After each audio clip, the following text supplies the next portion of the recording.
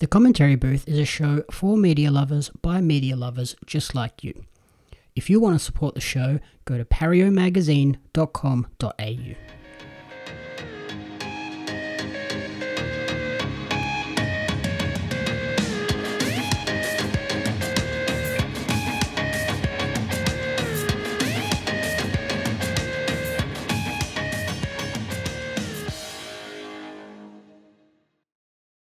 Welcome to the Commentary Booth, where we watch and, you guessed it, commentate on the week that was in movies and TV.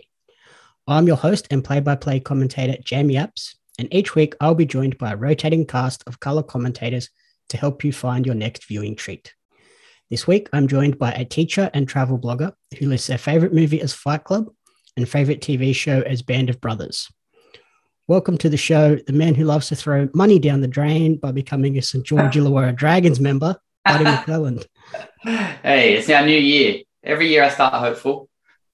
Oh, yeah, when you said it's our new year, I was like, yeah, every year's your new year, and it just 6 weeks in.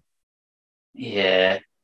Look, I have to stay hopeful. Between being a Dragons supporter and an Arsenal supporter, I'm used to it at this point. So I was surprised that the membership package didn't open up with a little box of tissues in there. So they must be confident this year.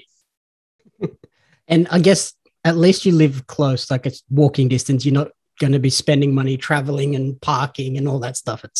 Yeah, exactly. Like, it was a good membership. It was actually a gift, so thank you. But it was something that I'd thought about for a long time, but now we live so close to the stadium that it'd almost be silly not to. So I got a membership where you can get, because the Saints play between Sydney and Wollongong, you can just get a Wollongong membership.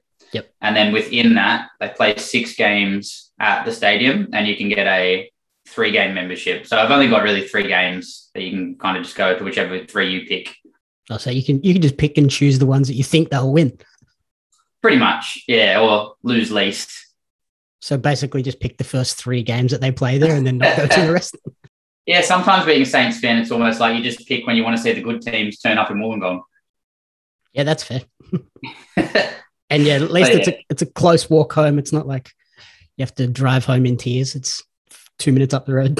Oh, it's not like the old days where I used to catch the train from Nowra and then I'd hang around to like boo at them after they'd lost really bad, but then I'd have to sprint the whole way back to the train station to get a 3-hour train home. So it's a bit different now. That's no fun. Yeah, I mean, I can watch sort of the in goal of one end and 10 metres from my balcony, but there's not too much happening in that space. It's not quite the same. No. Well, at least one half it'd be busy and then the other half, nothing. Yeah, true. Look, I'm going to start every year hopeful. There's been some new signings, so we'll see how it goes. It's just like all the teams that I support, though. We tend to do what we did with Aubameyang. We sell players and save money and don't spend it again wisely.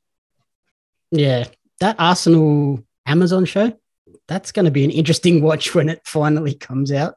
Huge. I can't wait. I've been waiting for my teams to be on one of those shows. As you know, I love those shows. So I've been waiting for my teams to be on one in years and years and years. So it'll be interesting. It's a good season for it, especially even the games before the Aubameyang thing. Like, we were really struggling at the start of the year. So it'll be an interesting one to watch. Yeah, it's just disappointing. It's not going to be a happy season to watch. It's going to be one of those ones where you're like watching, just going, what is going on? Yeah, it tends to be most of those shows. So what else has been happening and been watching recently? I'm back at work, so my schedule of watching things has dropped off slightly now that I'm back putting a COVID test inside my nostril 5 days a week to go to work. Do you have to do that every day? Yeah, because I teach in a support unit in special education, it's a high risk.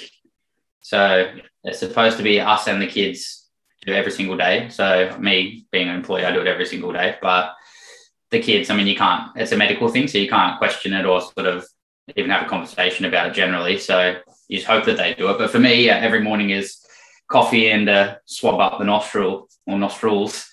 But yeah, they're getting sore. That is real rough. Yeah, and even the other day, I just like, because you're doing so many, like, I'm pretty good at it now, but I did it kind of, I usually do it and then go get ready, come back after the 15 minutes and check it and then kind of head out.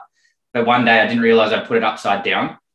So I came out and I thought the line was on the bottom, but really the test was just spun around. So I came out and was like scared that I had COVID, but excited that I got a week off, and then just realized all of it was for nothing because I just needed to flip it the right way. Yep. Okay. That's an interesting way to start your morning, or emotional roller coaster. Yeah, very. But yeah, I've watched a few things. My favorite thing that's back on TV there was Australian Survivor.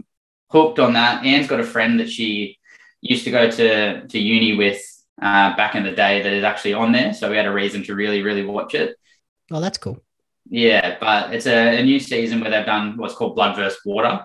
So that each person usually goes on by themselves, but now they've got two people that go on together. So they've got, for the case of that girl, Shayelle, it's her and her boyfriend. They've got ex-footy players like Mick Crocker and his sister-in-law. They've got brothers, sisters, partners, cousins. So everybody has someone with them, and they all went in there with the understanding they get to play with this person. But as soon as they got there, they kind of said, okay, well, everyone that's on this side of me, you get a red bandana, sorry, and everyone this side of me, you get a blue bandana, and they immediately separated them. So then they're playing against the person that they love, which is a really cool twist on the normal Survivor, I think. Yeah, especially when they were going in thinking, hey, we're going to be on the same team here. This will be a fun trip. And then and immediately broke their hearts. And I guess when you're playing for rewards, I mean, you're taking the food out of your wife's mouth potentially, and then if you're playing for immunity, you're beating them in a chance that you could send your own partner home. So it makes it really interesting, especially when people get voted off. Then they immediately have an enemy on the other side because you voted off someone they love, so they're out to get you. They mixed it up a bit. She calls herself Sandra, the Queen of Survivor. There's a lady that comes from the United States that came with her daughter. She's been on 5 series of Survivor in the US. She's won 2 of them. Jesus. And so they've chucked her into the outback, into the mix of that. So I think they've really made a big effort this time to do something different. Not that I would have watched it if it was exactly the same, to be honest with you. But the new complexity of that makes it a quite interesting watch. So it's been enjoyable. It's going to make it interesting when they get to the merge too. Like, it's kind of everyone's trying to get to the merge with their significant other still on the other team, I guess. Yeah, and not to give away too much of it, but it seems as though every time someone gets voted out, if you or I were to go in there together, it seems as though if you got voted out and the next time I go in, that they pretty much vote me out next anyway. Like, the partnerships are pretty much staying quite solid. But I know this week's one tonight is going to be the drop the buffs and merge, but it's a random merge with 2 tribes again. So some people will get to be with their partners, some people won't. So it's going to be an interesting mix. So we'll see. I do like that they've sort of tried to reinvent and add new gimmicks to the show rather than just repeating the same worn formula over and over again. Yeah, I mean, the Survivor US, which is, I think Channel 9 has them on their streaming service. I started watching, it's like season 42 of Survivor in the US. So their one, they made a massive effort to try and do something different. They split the tribes rather than having 2 big tribes. They immediately started with 3 little tribes, so 6 people on each rather than 2 of 9. They rationed their food even heavier. So previously they were kind of getting rice and beans and things, and this time they only just gave them like the bare minimum of the rice that they could eat. So they're starving quicker. They threw more different types of advantages and things in. So it's obviously something that Survivor franchise is aware of and is trying to do. But I definitely think this mix is better than the season 42 one. It was a little bit overdone for me and didn't let the people kind of have control of the show as much, whereas the Aussie one, there's still space and time there for them to kind of build the relationships and break the relationships rather than just have it be controlled by the producers the whole time. Yeah, like I don't like the idea of all the different immunities and bits and pieces, but I feel like that idea of the 3 tribes could really create some interesting dynamics as well. Yeah, it does. And I think the hard thing at the start of Survivor is that it's almost like the army training sort of a thing. You really want to be the grey man, the person that's kind of not sucking at the bottom, not killing it at the top, but just hovering in the middle and no one seems to notice that you're there. And when they have small tribes, it's just impossible to do that. So, yeah, I like the small tribes for that. I've noticed that on the few seasons I've watched. You see the people in the middle just kind of do nothing and coast along until the merge, and then that's when they have to sort of come out of their shell. But yeah, with those smaller tribes of 6, very hard to be the middle guy. Like, you're gonna be good at something and pop up at the top somewhere. Yeah, definitely. It's like they had it a year 3 years ago. It was Christy, and she just got dragged along the entire time, and she won. Like, it was, and everyone at the end of it felt so let down because, like, well played to her. She survived out in I think that was in Fiji at that time, and they survived out there for 40 days, whatever it is, and she suffered, but she just really didn't do much. And at the end of it, you're like, well, I guess people can survive by just kind of hanging on to the coattails of other people, but it just wasn't, you felt ripped off by the end of it, which isn't something that you kind of want after watching a show for that long.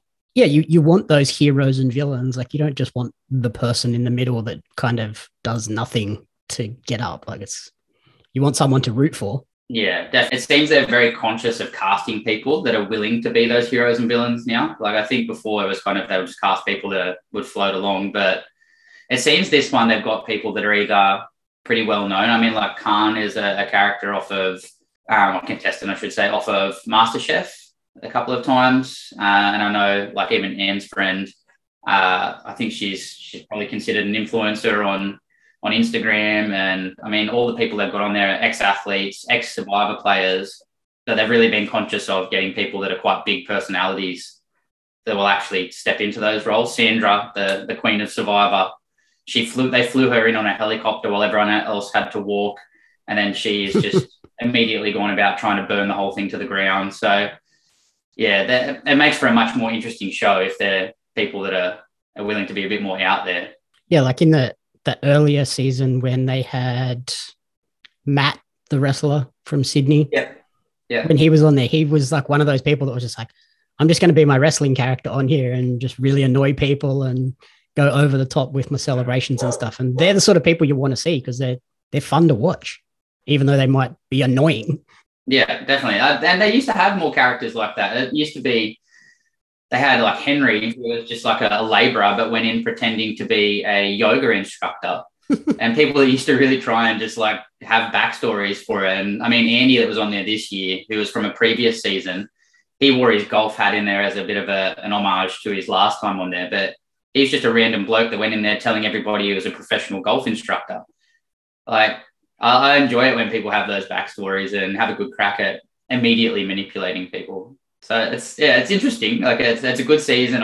Anne and I are very much hooked on it. She hates Married at First Sight. So, I mean, there's the other option for us to watch that. So, yeah, really enjoying Survivor, hanging for it to come out every time it comes out. So, loving it.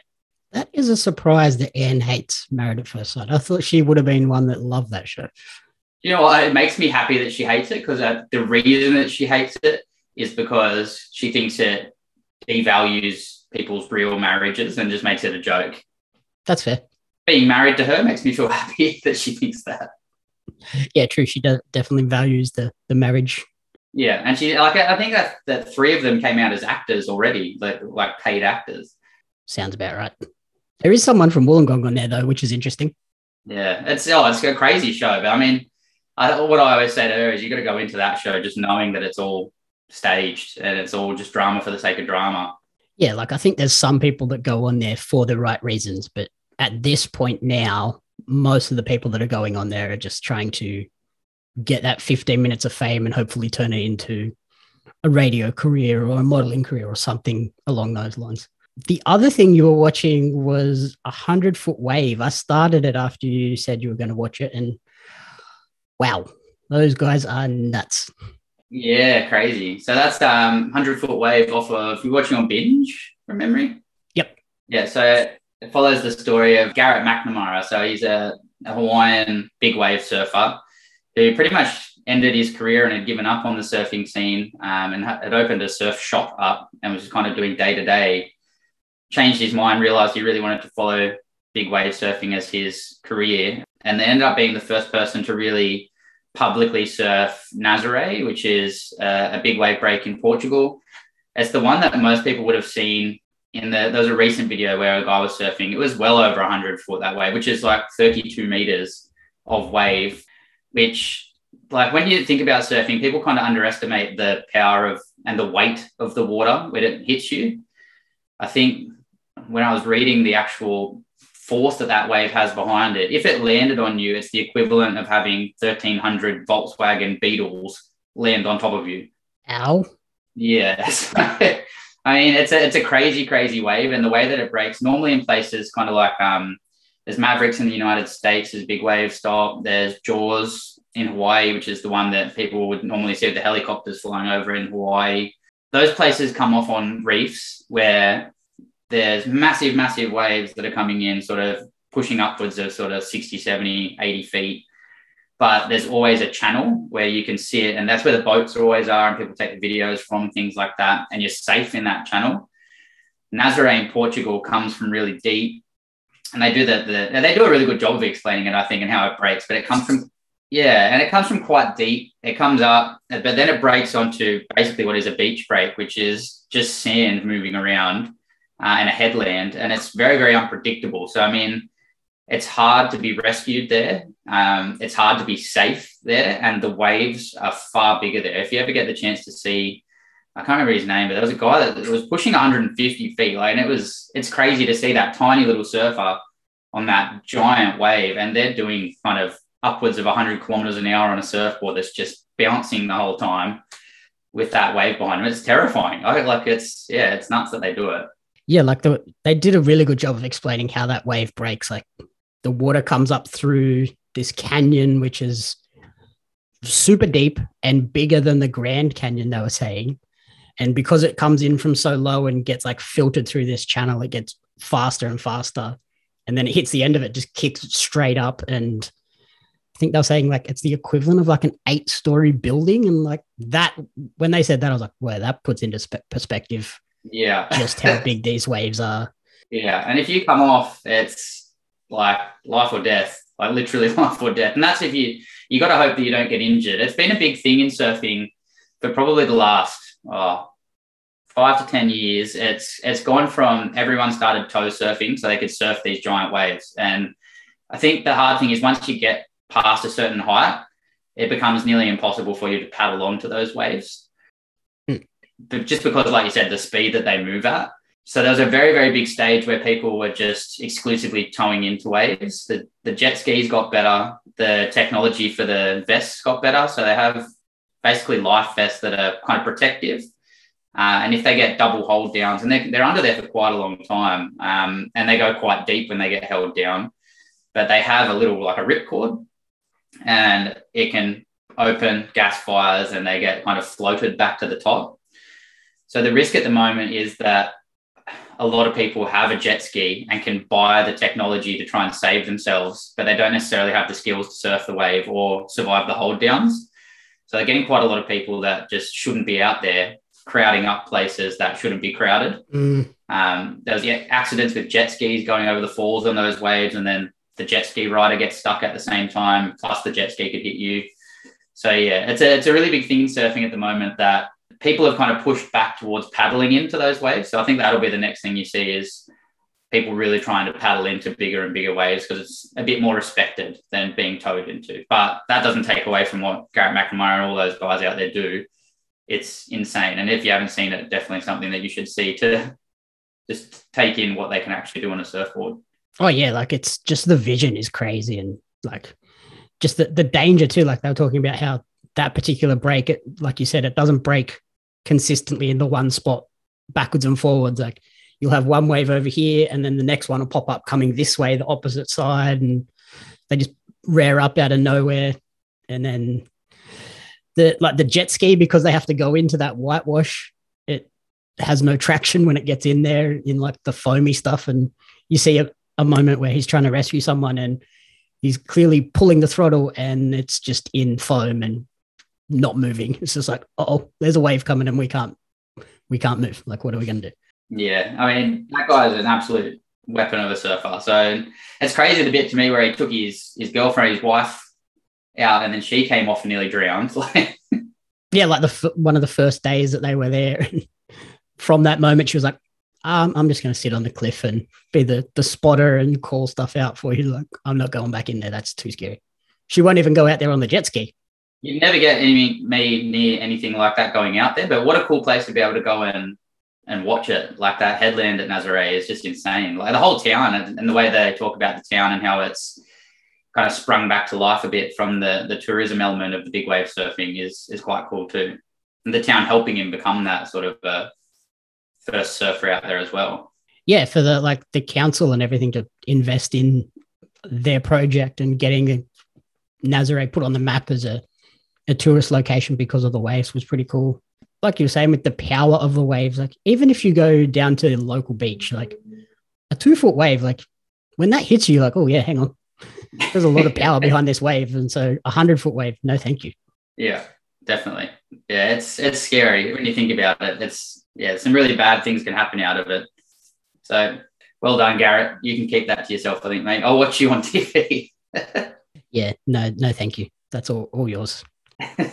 And yeah, speaking of crazy people, I went to the Roxy Cinema and saw Jackass Forever last week. Oh, they're back.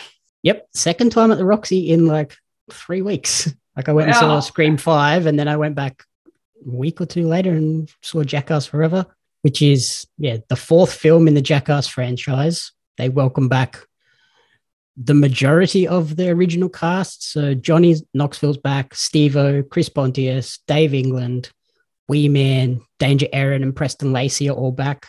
Bam Margera was originally in the cast, but was fired during filming. He has come out after being fired and said it was because he tested positive to Adderall, which is a drug that he's been on for his ADHD for a long time. But I call bullshit then. Mm-hmm. But they also welcome in a bunch of new cast members. They add, this guy has the worst nickname, Sean Poopies McInerney, Zach Holmes, Jasper Dolphin, Rachel Wolfson. So they add a woman to the cast, and Eric Manica. And then there's cameos from skateboarders Nick Molino, David Gravett, Aaron Jaws, Homoki, Rob Dyrdek, Eric Andre pops up, Francis Ngannou, the UFC fighter, Danielle O'Toole, who's a softball pitcher, PK Subban, the ice hockey player, Tori Balaci from Mythbusters is on the movie, which was pretty funny. He's trying to help them light a fart underwater. So he's there for the science aspect. Machine Gun Kelly, Tyler the Creator, and then Tony Hawk makes a brief cameo in the opening like intro sequence skit. As long as you go in expecting a Jackass movie, like don't go in there expecting fine, high class cinema. You're just going in to watch people do dumb crap and hurt themselves, then you'll enjoy this one. It's more of the same. 2 very significant injuries in this movie rather than like the previous ones. They all seem to kind of get out of them sort of fairly scot-free. This one, Steve-O and Johnny Knoxville both had to go to hospital. Steve-O broke his collarbone, and then they ended up cutting the skit from the movie anyway. So, for nothing. And Johnny Knoxville broke a rib, broke his wrist, had the worst concussion he has ever had, he said, and also had a hemorrhage on his brain from trying to redo, I think it's from Jackass 3, where he like dances in front of the bull and gets hit and flipped up in the air. And he redoes that, gets hit by the bull, flips up in the air the exact same way, but just comes down funny, lands on his wrist, breaks his rib, and is out cold. Has no memory of the skit ever even happening. So crazy these guys are back on there. They've got to be like, how many years older now? 20 years older? 20 years more sober, 20 years older. Like, I can't see myself. Like, I tore my calf muscle playing golf the other day at 33. So I can't imagine what getting hit by a bull would do to you. Johnny Knoxville's like, got to be like pushing 45. He's 50. 50. It's 50 getting run over by bulls. Like, no wonder you're breaking bones. I mean, Kelly Slater just won Pike the other day at 50, but I can't imagine getting hit by a bull. Yeah, not fun at all. But yeah, like I really enjoyed it. I was laughing all throughout, so it's very good. Some of the highlight stunts were Steve-O getting a beard of bees on his penis, which did not look fun at all. Wee Man lets a vulture eat strips of meat from his naked body and groin. That looked very, very scary. You'd be scared, wee man, they're going to just fly off with you in their clutches. Mm-hmm. Danger Aaron redoes the cup test from, I think, the original Jackass. So basically, he's wearing this cup. He lets the softball pitcher throw at him. And the first attempt, he like turns and just cops it directly in the thigh, leaves this massive bruise. And then the second attempt, she nails it first, like right dead center. Then he has PK Subban just drilling hockey pucks at him, gets it right in the cup. And then the last test is Francis Ngannou, UFC fighter who has the record hardest punch ever. He just punches him right in the dick. And like even like the hockey puck just leaves it's just a steel cup, leaves a big dent in it. Yeah, it just does not look fun at all. And then some of the others were they dump a giant bucket of pig semen all over Dave England, unawares. He's just sitting there doing what he thinks is just like an interview feature to the camera and then just covered. Who makes these ideas? Johnny Knoxville and the team just come up with these stupid ideas. They lock the newcomers in a room with, they show them a rattlesnake and then the lights go out and the rattlesnake is put away, but they think it's still in there. And there's just a guy with a rattle, just like shaking a rattle, and they're just terrified. That one was funny because they are just absolutely panicking. Rachel Wolfson, the first female Jackass, gets a scorpion. She lets them sting her lips with a scorpion. Nature's Botox. Oh. And then I think the funniest one though is they strap Dave into an electric chair, and they start off, they're doing like a lie detector test, and every time he lies, they shock him. But then while he's strapped into this chair and can't move, Johnny Knoxville just starts pouring honey all over him and then just sits some salmon on his lap and leaves the room. Oh, no. And then they let a bear into the room. And he's just like, what the hell is going on? And it just looks so scared. Like, I would be too. I'm covered in honey and this bear is licking honey off my lap. Surely no insurance company touches them. Like, the bear gets you, it's on you. They probably have it for like random injuries, but yeah, when you're doing something with a bear locked in a room, it's like, we're not covering that one. Since the movie has come out, Jeff Tremaine has stated that they filmed enough content for 2 movies. So I'm hoping at some point we get like all the previous releases, Jackass 4.5, which will be all the stuff that got cut, and we might actually see how Steve-O broke his collarbone. Okay. It's good that, I mean, like there's so much content out there now of people that, like obviously seeing people get hurt is something that people just are scared. It's just something that people think is funny. But there's all these probably TikTokers and content creators out there now that wouldn't have even had a career without the Jackass movies. So it's good that they're at least kind of coming back to the people that started it and giving them a shot again to be in the limelight. Because, yeah, a lot of people owe a lot of money and career to what these guys started. As stupid as it is, it wouldn't be existing without them. Those dudes are at the forefront of just film your mates doing dumb stuff, and they made a 20-year career out of it. Yeah.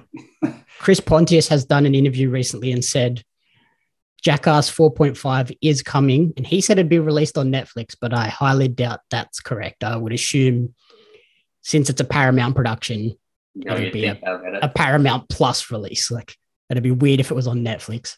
Yeah, like I really like this movie. It felt like it was a farewell to that original cast, because like Johnny has said, this is the last one I'm doing. Wee Man said it was the most painful movie out of all the previous Jackass movies.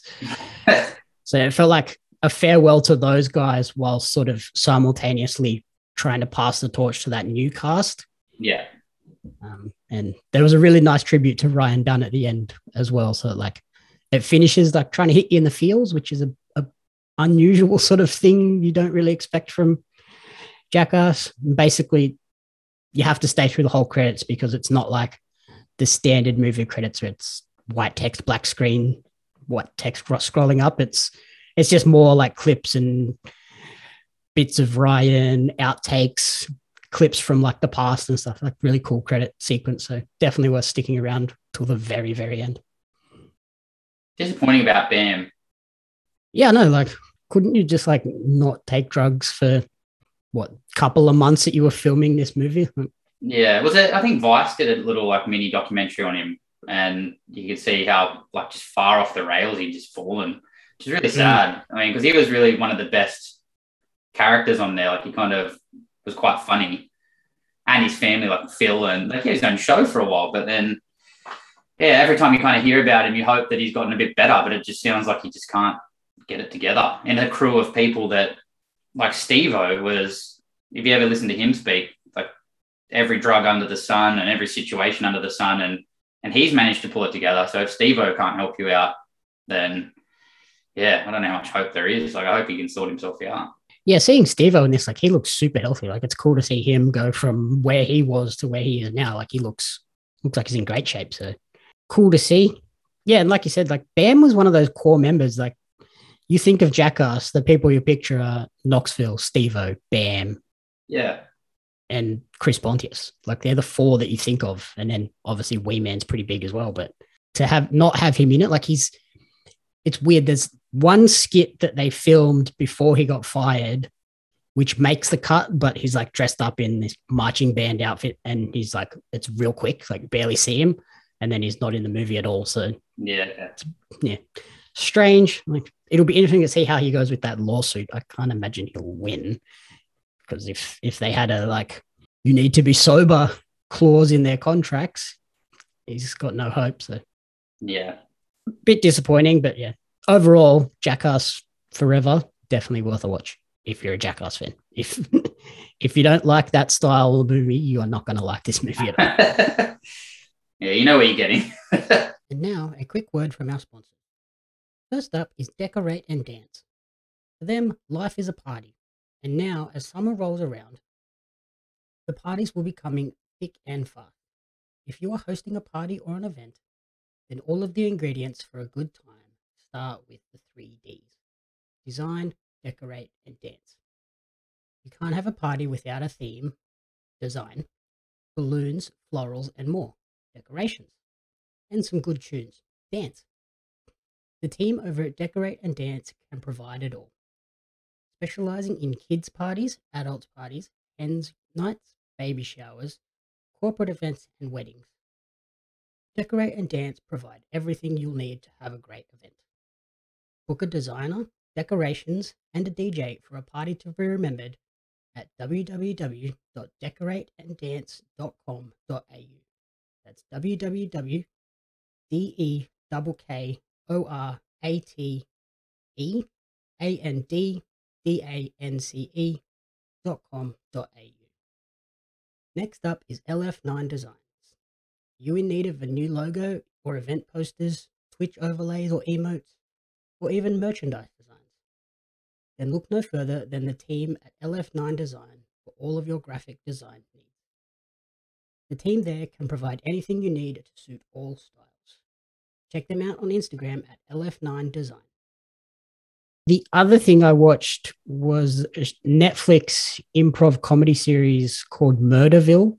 Have you seen that one pop up? I watched the first episode of Conan O'Brien. What did you think of that first episode? I found it really funny. I like how it seems like it reminded me of like, remember Thank God You're Here?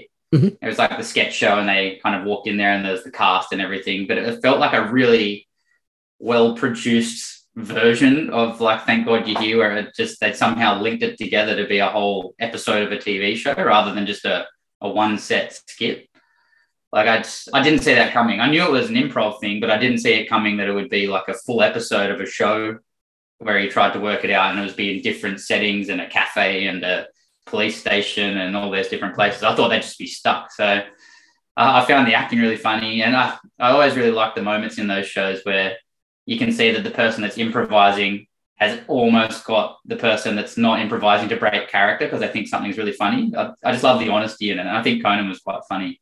Yeah, so basically on this show, they have 6 celebrity guests acting as a rookie detective in this Murderville town. And basically they have to come on. They're not given any script at all. Everyone else obviously has a script and know who the murderer is, but these guests come on, no script, have to just work their way through the scenes. And then at the end of the episode, they're asked who the murderer was and have to sort of base it on what they've experienced. And yeah, like it was funny. There was a lot of moments where like it's absolutely hilarious, but then there's a bunch of moments as well that kind of just really cringy and don't quite hit. It's a good watch, but it's also one that can easily just be like, I'm not enjoying this. And for me, I turned off after the Kumail Nanjiani episode. So the 6 guests are Conan O'Brien. Episode 2 is Marshawn Lynch. Then we get Kumail Nanjiani, Annie Murphy, Sharon Stone, and Ken Jeong. And like, I wanted to push through to see the Ken Jeong one, but yeah, it's just, it might be one that you just chuck on randomly when you've got half an hour because they're short episodes, but it's not one that I could sit down and binge all 6 at once. Like it was very sort of grating after 3. Yeah, I think those shows are always so heavily reliant on the person that they have on there. Like the Thank God You're Here days or the episodes, I was just hanging for the Frank Woodley episodes. Like obviously I'm a big Lennon Woodley fan, but he was just brilliant at improv.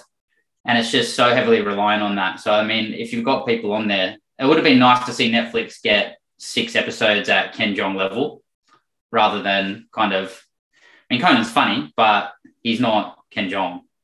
I feel like they really could have. I'd love to see a Will Ferrell. Oh, yeah, I'd love to see a Will Ferrell. I'm surprised they didn't lead with Ken Jeong. Yeah. Like, leading with Conan seems like a strange choice.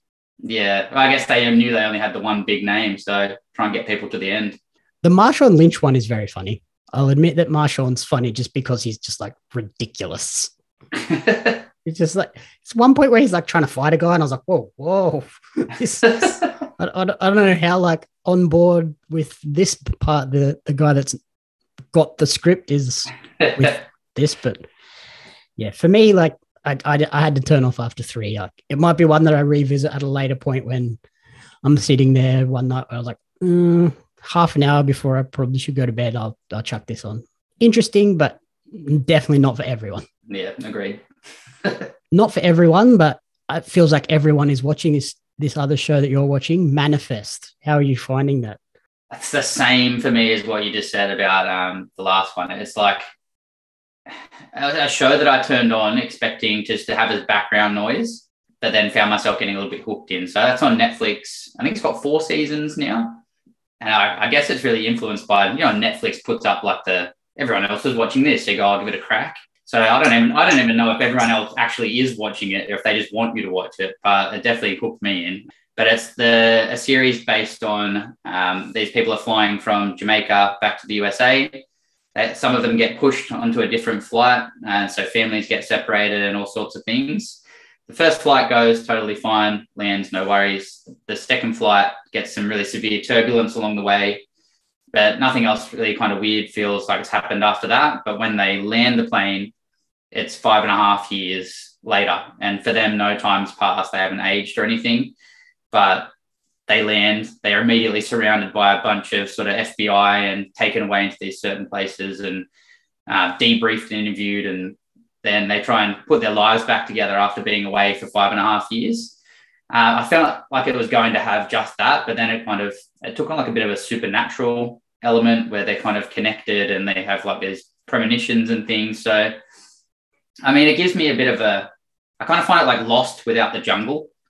Like it's like Lost, the TV series, but they're kind of in New York City. Like it's that same feeling. Yeah. And I mean, like it's interesting because their relationships, some of their marriages have ended and then they're back thinking they can get back together with their wife, or certain family members have passed away in that 5 years. And it's interesting and it's good to watch, but it's the similar sort of a thing where it's not going to win any awards, but it hooked me in more than I thought it would.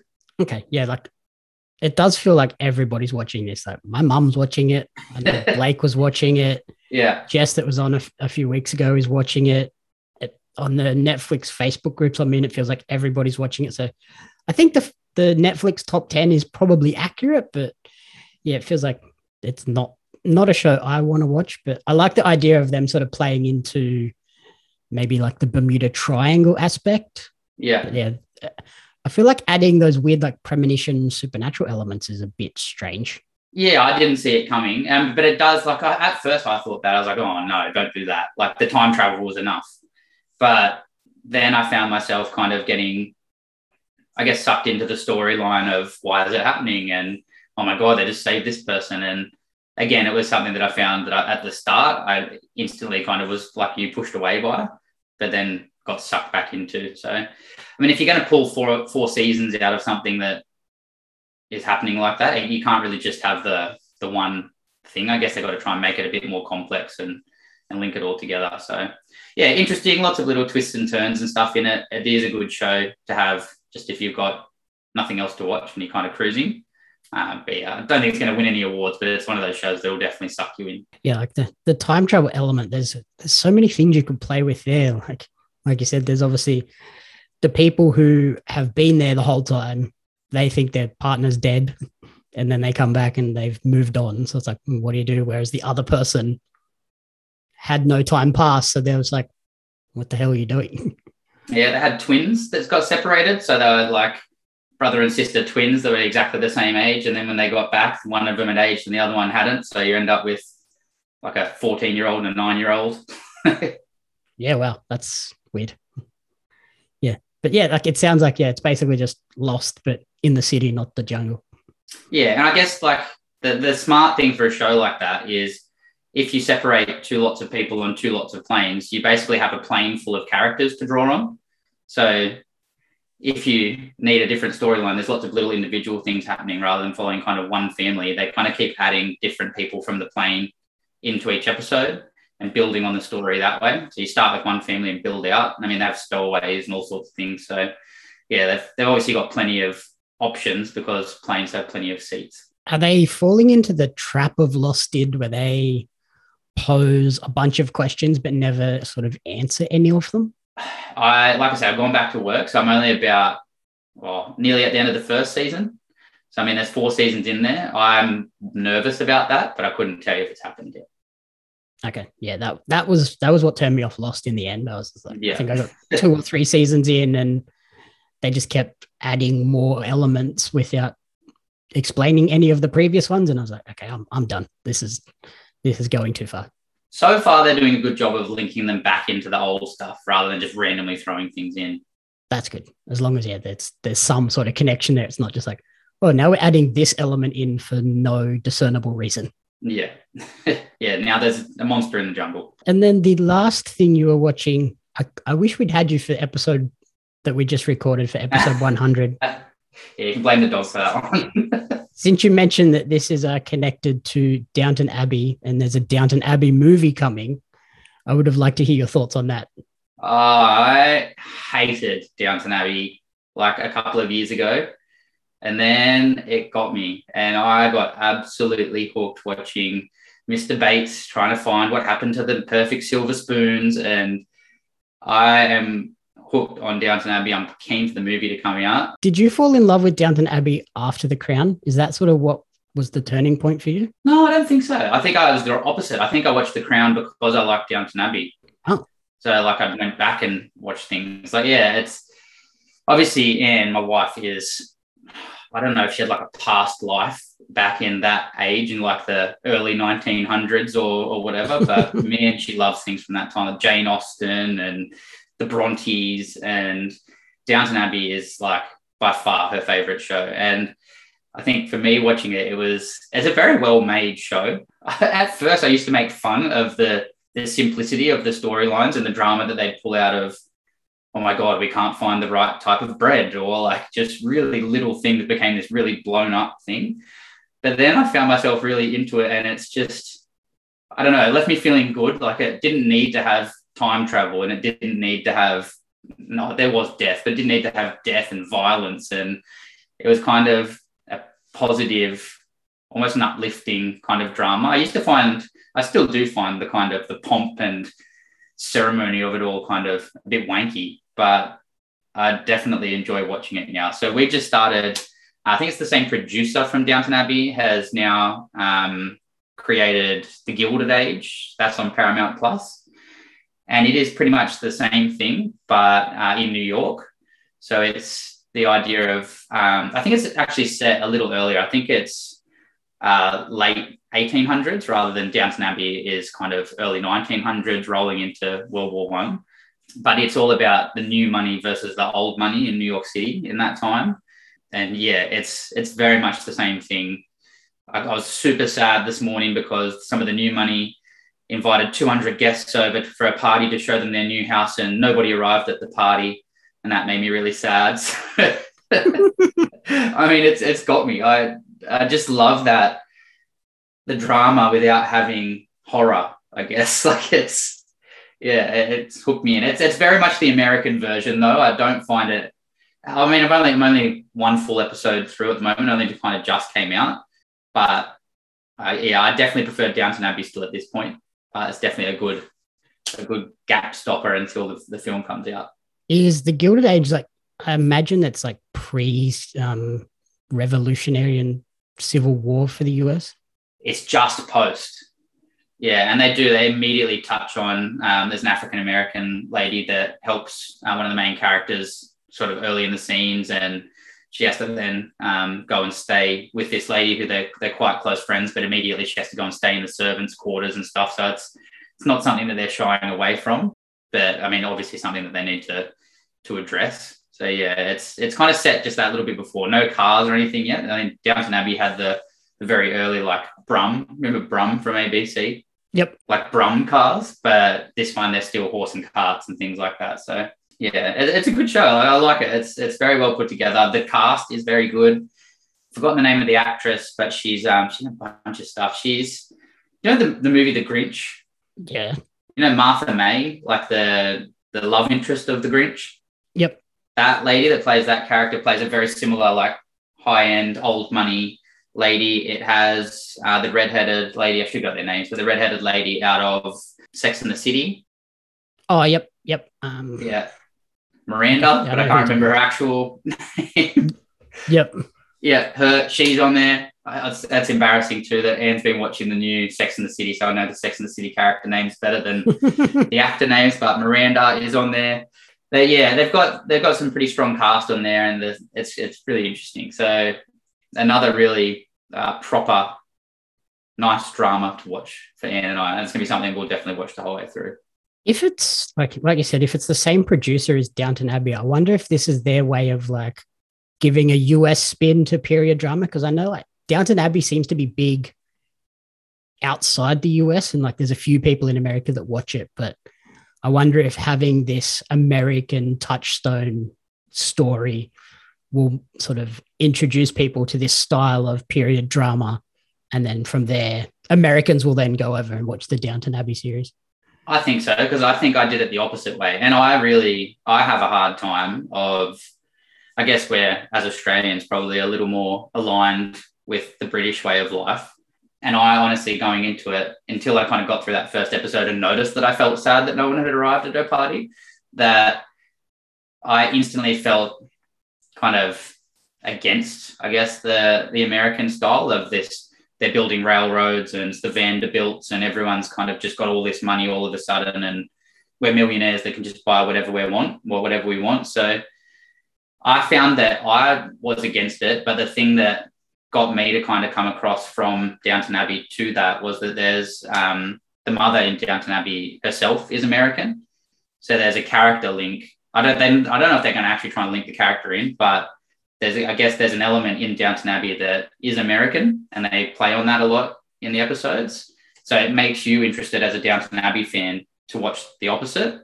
So I wouldn't be surprised if the American people naturally, like you're saying, want to watch something about old America, if they bring in a British element and kind of get you to kind of go across that way, because that's definitely how it worked as a Downton Abbey fan for me. I wonder if we get in the future the Downton Abbey cross Gilded Age crossover. Maybe that's what the movie is. Maybe that's what the movie is. I have no idea. Hey, you need to just get through the Downton Abbey first.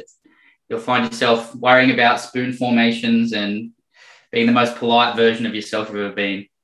I still need to get through The Crown. I started that and then just fell off it. Well, it's the Queen's, like, was it double platinum, diamond, sapphire jubilee or whatever she's got going on now. So now's the time.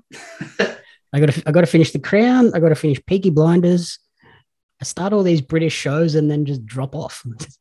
Yeah, Downton Abbey is one of those shows like Game of Thrones, where all I need to do is hear the music from the start, and I get really excited by it. It gets me. Never thought I'd be that person. I don't know how I go from the 100-foot wave to Downton Abbey, but I love it. You mentioned Game of Thrones. What are your thoughts on the upcoming House of the Dragon Game of Thrones prequel series? Yeah, I'm very interested. It had a couple of really interesting actors that they've put in there already too. I can't remember who they were though. It was it Jay from The In-Betweeners? It was someone similar to that. But they had some really interesting actor choices. I might be wrong on that one, but they had some really interesting actor choices. And it's like I'm saying for the Downton Abbey Gilded Age. Just because of how much I love Game of Thrones, I'm immediately going to give anything similar a red hot go. Oh yeah, like I'm going to at least watch it, but after that last season of Game of Thrones, I'm not holding high hopes for it unless there is actual George R.R. Martin books to base this off. If they're just writing this themselves, this could be a sketchy season. Yeah, I don't know. Well, they've got the audience and they've got the production budget, so let's hope. Let's just hope they make episodes that you can actually see that aren't so dark that you have to turn your TV on to like ultra bright. Oh, that was so bad in that last season. Especially like that last episode, I was like, I don't think I saw any of that. I think I just heard all of that episode. Yeah. I don't know. I'm excited by it. I hope it. When does it come out? They haven't given a date yet. They said it's this year and it's on the binge as coming soon, but there's no like actual date. Yeah. Okay. Well, I'll be ready and waiting. Unlike the other show that I know you'll be excited about, Halo on Paramount Plus. They've finally given us a date for that one. That show is just like it looks like it's going to be pretty good, but it is just like 15 years too late. Mm-hmm. Like they had a moment where they kept saying they were going to do it and people would make up these fake videos and all sorts of stuff. Like everybody was ready for that Halo show or Halo movie 15 years ago. I'm glad that it's coming. But I think maybe at this point, like they do have kids and stuff that play the games and things. And obviously there's a lot of like a generation of people like you and I that grew up on it that will give it a good go. But imagine as that kid still, that teenager, if it came out then, like it would have been perfect. So I'm really hopeful and it looks really, really good. And the CGI obviously has gotten into a position where it's ready to go. But yeah, I just wish it was earlier. Yeah, like if that had came out when we were 2022, like that would have been phenomenal, perfect timing. But I'm interested to see where it goes. But you've got one more episode before that comes out, and then the next episode after that, it's definitely on our list to chat about and see if it lives up to our expectations. I just hope it's not like one big cutscene. That's what I found with myself in the Halo games, and the most recent Halo game is that sometimes they just drag on in the cutscenes with the Covenant and things. So hopefully they do the drama well. Yeah, it looks like it's kind of trying to tell its own story. They're not just trying to rehash an old Halo story. It looks like they're sort of taking bits and pieces from the show, from the games, to then create their own story, which I'm excited for. Hopefully there'll be a Downton Abbey Halo crossover where the Master Chief needs to find his perfect silverware. That would be something. That would definitely be something. Alrighty, that's everything for the week. What is your top recommendation for people to check out? Well, if you're a TV person, I'm hooked on Survivor. I love Survivor. But if you are someone that has never seen anybody ride an 8-story building-sized wave, the 100-foot wave. For me, it's Jackass Forever. Obviously, it's not going to be for everyone. You need to be a Jackass fan, but if you are, it is exactly what you wanted from a 4th Jackass movie. Alrighty. Thank you everyone for listening to the commentary booth. If you enjoyed the show, please remember to rate, review, and subscribe on podcast services and on YouTube. Next week is episode 100, and we are hyping up the 2022 biggest movie releases. You can follow me on social media at Jamie Media and at Pario Magazine. And you can follow Buddy on Instagram at a.b_csee. Thank you. The Commentary Booth is a fan-funded production of Jamie Apps Media. You can support the podcast alongside our magazine, Pario Magazine, on Patreon at patreon.com/Jamie Apps Media. The following people supported at the community support group level or higher, and you cannot fathom how incredibly appreciative we are for their support. Blake Robinson, Brian and June Hart, Courtney Paulson, Darren Hackliff, Jackson Carr, and Tracy Apps.